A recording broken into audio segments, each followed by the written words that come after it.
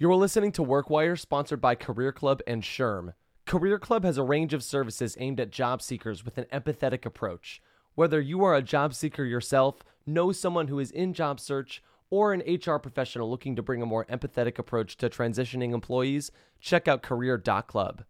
If you are an HR professional seeking to enhance your skills, subscribe to SHRM and explore their extensive resources. Visit shrm.org. That's shrm.org. Hi, everybody. This is Bob Goodwin, president of Career Club, joined by my good friend, Johnny C. Taylor Jr., president and CEO of SHRM. Johnny, how are you today? I'm doing very well. So good to see you. It's great to see you, and I'm so excited to do another episode of The WorkWire with you. Yeah?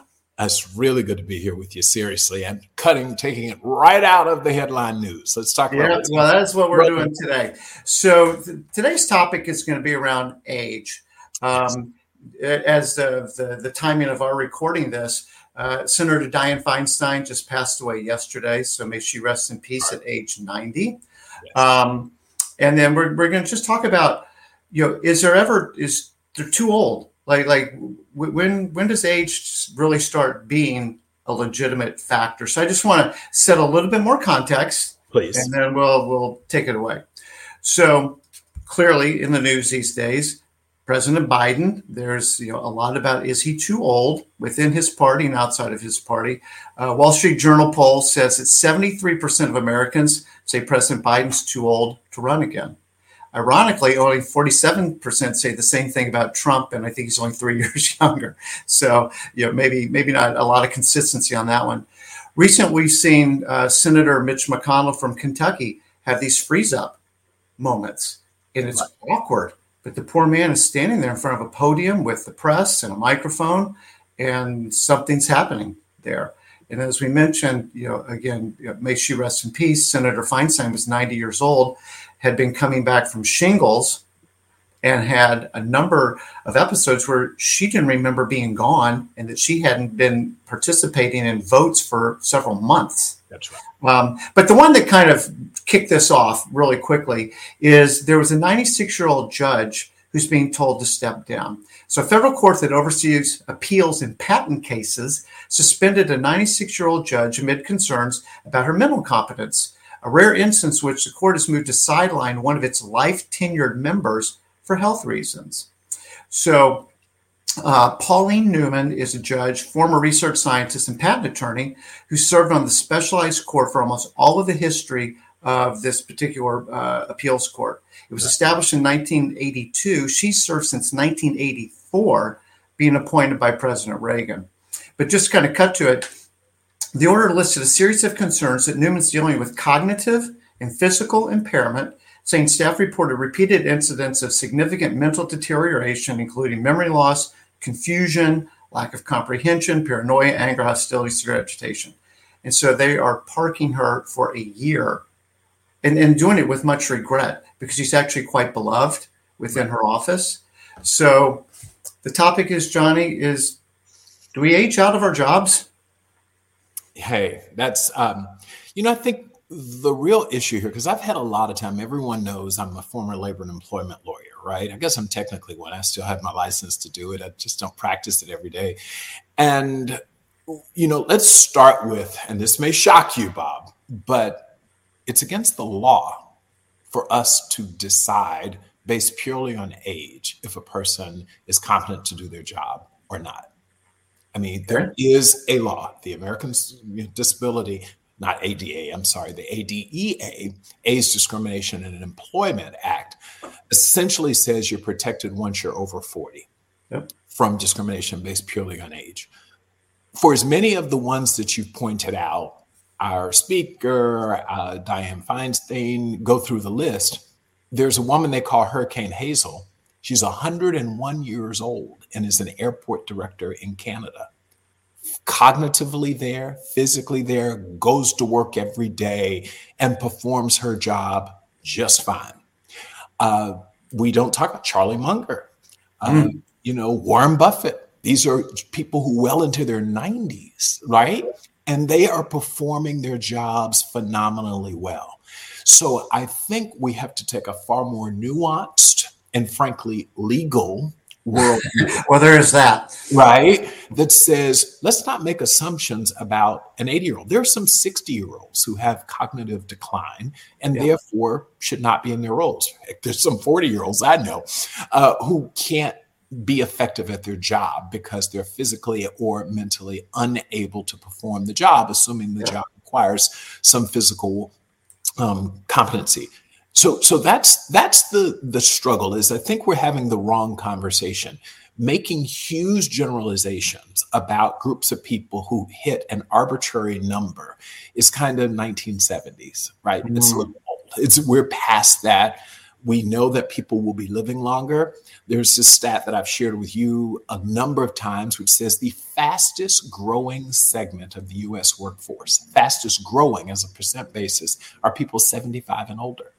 So, we can't just make these assumptions. Back in the day, they had all sorts of mandatory requirements at this age to be a pilot or at this age to be that. Those days are gone, and I think for good reason, because we clearly have examples of people who are performing really well in their 80s and with people who are not doing so well in their 60s. So let's just agree, and I think all of our listeners have to say, let's not fall into the trap of saying, old people, pick old, 80, 70, pick a number, shouldn't be able to maintain their jobs. I want to pick back up on your statistic about 75-year-olds being the fastest growing.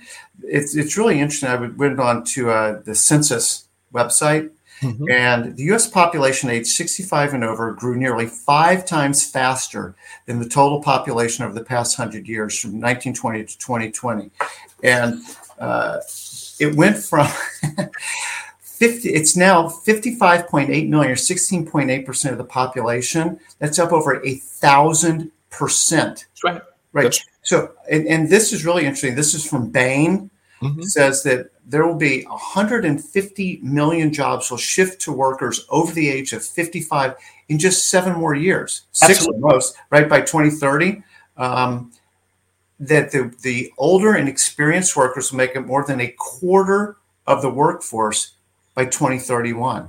That's incredible. It is incredible. And, the older you get, the bigger of a smile it puts on my face. Because, work gives you dignity and purpose in life. And you can decide how hard you want to work or how intensely you want to work. But work in and of itself, we know, gives people dignity. I actually read a very interesting article. I hadn't thought about this until you triggered it. It was an article that talked about the fact that we are going to see an increase in centenarians, people who will live to 100 years old, increasing sort of an explosion of people who will live to 100. And that the concern is that a lot of those people, if not allowed to continue to work, will suffer from significant mental illness and wellness problems because they're going to become isolated, lonely, depressed. Think about it. Most of their friends have died. Most of the things that they know and grew up to know don't exist anymore, literally won't exist. And so they're in this world, but they're kind of trapped. They're alone. So we've got to do more than just talk about age discrimination. We've got to allow people who have the cognitive ability to do the roles and the physical ability to do those roles. Keeping them meaningfully employed is good for our economy, and it's good for them because people are going to live longer. And hopefully I have that problem at 90, right? A high-class problem. That is a good problem. But, we talk about, diversifying talent pipelines and the importance of, including older workers. There's the societal good that you just spoke of. Yeah. There's the financial reality of, working till this arbitrary age of 65. Somebody put a stake out in the ground, just said, well, that's the number. Okay, I guess it is. But if we're living not till just age 75 or 85, but 95, 105, whatever we saved up till age 65 just isn't going to last. Then there's that part, right? It won't last. And that's right. So practically, it won't last for the individual. It also will put huge strains on our social service systems if you have people. So If I am not working, therefore not earning a living, then the government has to provide those services. And, people say the 65-year-old number, I want to go back to you saying 65 is kind of random. Actually, it wasn't that random. When that number was set, the actuaries said the average person will live to 63. Right. The system actually contemplated people paying in for 30, 40 years and then dying before they collected. It literally was designed that way. And so in many ways, it wasn't arbitrary. They knew exactly what they were doing. And the question is, what are we going to move it to? Now, that's a whole big issue. Well, don't run for office, Johnny, on that one. I do think there's something to be said. And even if you didn't do it, I would, if I were to throw something out there and say, let's move it to 70, 75, pick a number, move it. But you don't have to impact people who are you could say, starting with people who are today 30. You don't have to do it to impact. It would be grossly unfair to take people who have planned their lives, financial and otherwise, based upon the idea that they can retire at 65, 67, pick a number, and start changing the game on them. I'm not advocating for that. But we now know, and there's data that says the person who's going to live to be 150 years old has probably already been born. And so you can't allow such a person to retire at 65. It just is not going to work. Right. So let's talk about, you mentioned the word nuanced, and it is nuanced, and there's not one size fits all. There's the person, and then there's also the nature of the role. Right. And thank you for bringing up the examples of Charlie Munger, which is a great one, and his colleague, Mr. Buffett. Those guys are as active and cognitively there is I would hope to be. We are. Or would hope to be. Even. Right. But there's been talk about should there be a cognitive test just to, if I want to renew my license at a certain age, I got to go back and prove I can still drive. That's right. Right, which is good for everybody. We don't want the person hurting themselves, and we don't want other people getting hurt along the way. Are there cognitive tests that could be deployed that are fair and would achieve the desired result? Well, yes, there are, and nothing's perfect. But I think we absolutely, to your point, we make decisions all day around whether or not someone can continue to drive, whether or not they can continue to be a pilot for an airline. Yeah. We have tests to determine physical dexterity and strain, as well as cognitive. And I think it's totally logical. No one should sit on a bench as a judge trying facts if that individual's brain can't move quickly enough to understand what's happening. I mean, a courtroom, and I'm, again, a former lawyer, a lot goes on. You've got inputs from people and defendants and plaintiffs and just a lot going on. So if you aren't able to take all of that in, synthesize it properly, and respond accordingly, then you're putting people's lives at risk and their livelihoods. If you're in a criminal court, livelihoods, if you're in a civil court. But the point is, it should be a requirement that you hit a number. Of course, the debate is what number that will be. Let me tell you, you didn't ask this, but I'd be interested. If I said, let's put an age in, put a number in, I wouldn't go toward the higher end. I'd actually start testing people, name it, in the 50s. Because I don't want to make the assumption that a 70-year-old, so if you put it in at 70, a lot of damage can be done by someone between 60 and 70 who sat on the bench and was not on top of their cognitive game.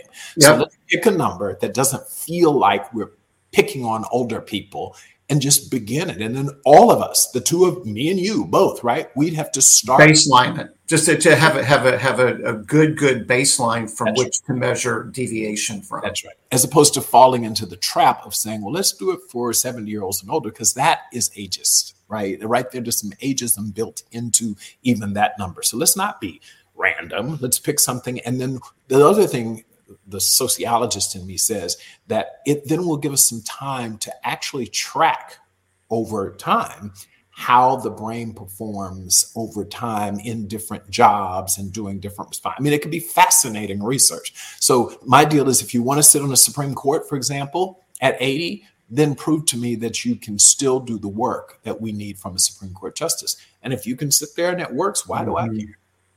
Yeah, I was thinking about these cognitive tests, and I think about things like just the correctness of the answer.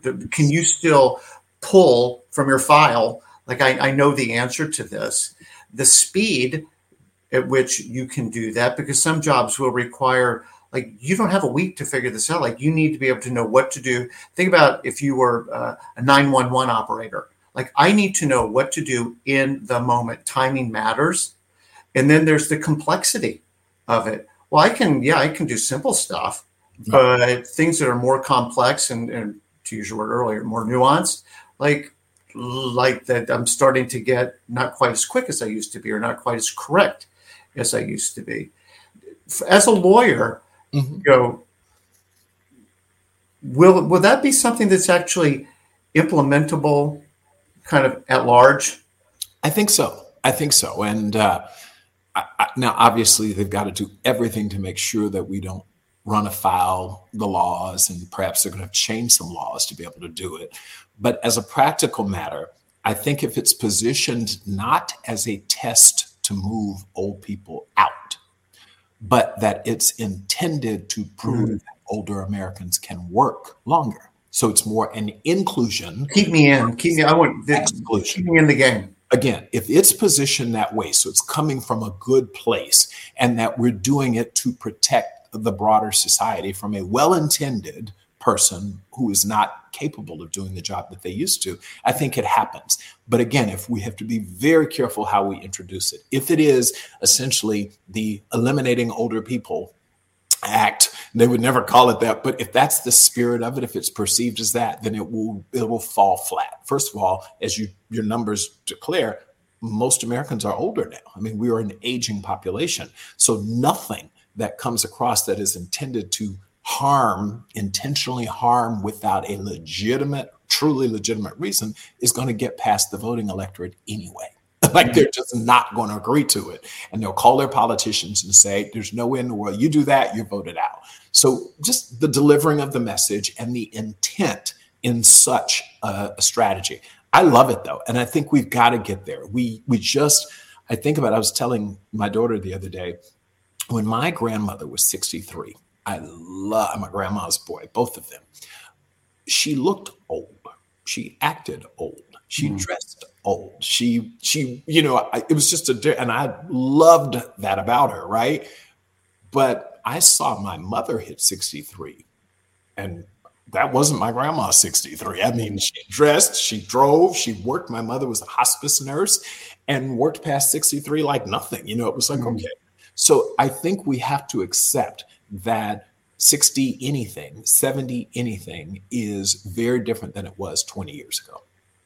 No, it's definitely, 60 is the new 40 kind of a thing, right? And to your point, I remember my dad, when he got into his 60s, I think he was actually looking forward to being old. Right. You didn't have much expectation, like, hey, I'm old now. What do you want from me? Right. And I'm just like, oh my gosh, like, not even close. Yeah. Remember the narrative. Here's something that will date me a little bit.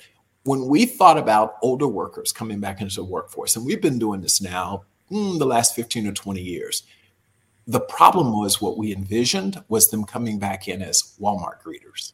Yes. Right. So we were willing to have them come back, but it wasn't it definitely wasn't in professional jobs. It wasn't anything demanding. It was the nice old man or old lady who could stand there and work at the Costco line and check your receipt. And what we're saying now is we're talking high quality work, good jobs, professional jobs. That's what's been turned on its head. Well, it's interesting, just kind of going back to the original thing. We're talking about people that have a lot of responsibility. That's right. Starting with the President of the United States, who can press the proverbial button that everything goes crazy. Yeah. And then, we see, like, in the Senate in particular, but, across things where these people have a lot of responsibility, and you get elected for, the next 6 years. Well, a lot can happen in 6 years. Do you think that, let's just start with the president, because that's a singular, unique job, that there should be some type of a mental competency thing, because we're just seeing that it looks to be an issue? I'm going to say something that I know Prince shouldn't say, but yes, And frankly, both of them would need to be tested at mental competency, but for other reasons. One might be age-related, and the other one is like a sanity test. But it is a fair point. We I'm joking because, yes, and I think there's something to be said for, not something to be said for, I'd be an advocate of us doing that for that job starting at, name it, 55. Again, it's back to my point. I don't want to. And I think that's a very good point, Johnny, of let's don't start with the bias. Right. Let's start. And then we should do it. And just as we expect the president of the United States to have a physical every day, a physical every year, and then come out and, the White House doctor tells us why not include why not? That's not even the right way. We should absolutely include physical and mental, just like what we're doing in the workplace now. We focus forever in the past, and you and I've talked about this, physical well-being, Fitbits, lose weight, stop smoking, etc. And we didn't do anything for mental health, right? So now, since we're having the conversation around whole body wellness, mind and body, let's do the same thing. Well, the interesting thing on the mental part, particularly with cognitive ability, it's actually a physiological It totally issue. is. That's right. It's not like you get old and you're depressed. That's right. It's no, like there's literal physical things happening in your brain that just make it different than it was some years ago. Totally. No, and it's funny, not to go political, but Nancy, the problem is that the politics get in the way, because I don't think any rational person would question a test. Go for the president, members of Senate, because you could say the Senate is a collection, but many of the more senior you are in service and tenure, you then become the head of very powerful committees. So then you become very, very powerful. I mean, the head of the Judiciary Committee decides who's going to go in the U.S. Supreme Court. May not be the president, but my gosh, it doesn't come out until it comes out of committee, right? So I think we have to be willing to say this is the standard for all roles. We're not going to discriminate for a pilot to a CEO to a member of Congress. If we just agree that there's a number, and then we're going to start testing for that, that'll go a long way. And it'll also help us not get into the political game. Like, are you doing this because you don't agree with that person? Yeah, you're picking on this person. That's right. Because he's freezing in front of a microphone. So now we're going to test you. Versus, no, it's just what we do. I thought you were going to go ahead, because I got another one. I thought you were going to go here. Let me just say this. Remember the whole debate over RBG, right? I got it right. Ginsburg. I was going to go to the Supreme Court. You're beating me to it. Okay. But remember, I mean, she had a number of physical health problems, cancer, right, that incapacitated her at times. And then she came back, and then she stayed on and unfortunately lost her life while in the role. But think about the implications of that. None of us really talked about her mental and cognitive abilities. Let me tell you, as someone who's had family members who've been engaged in some intense chemotherapy regimens, that affects your mental cognitive capability as well. Well, what I was going to go with the Supreme Court is appointed for life. Yep. Okay. Well, that's good till it's not good. And so that seems like that would be another, again, the consequences of their actions are immense. Yes.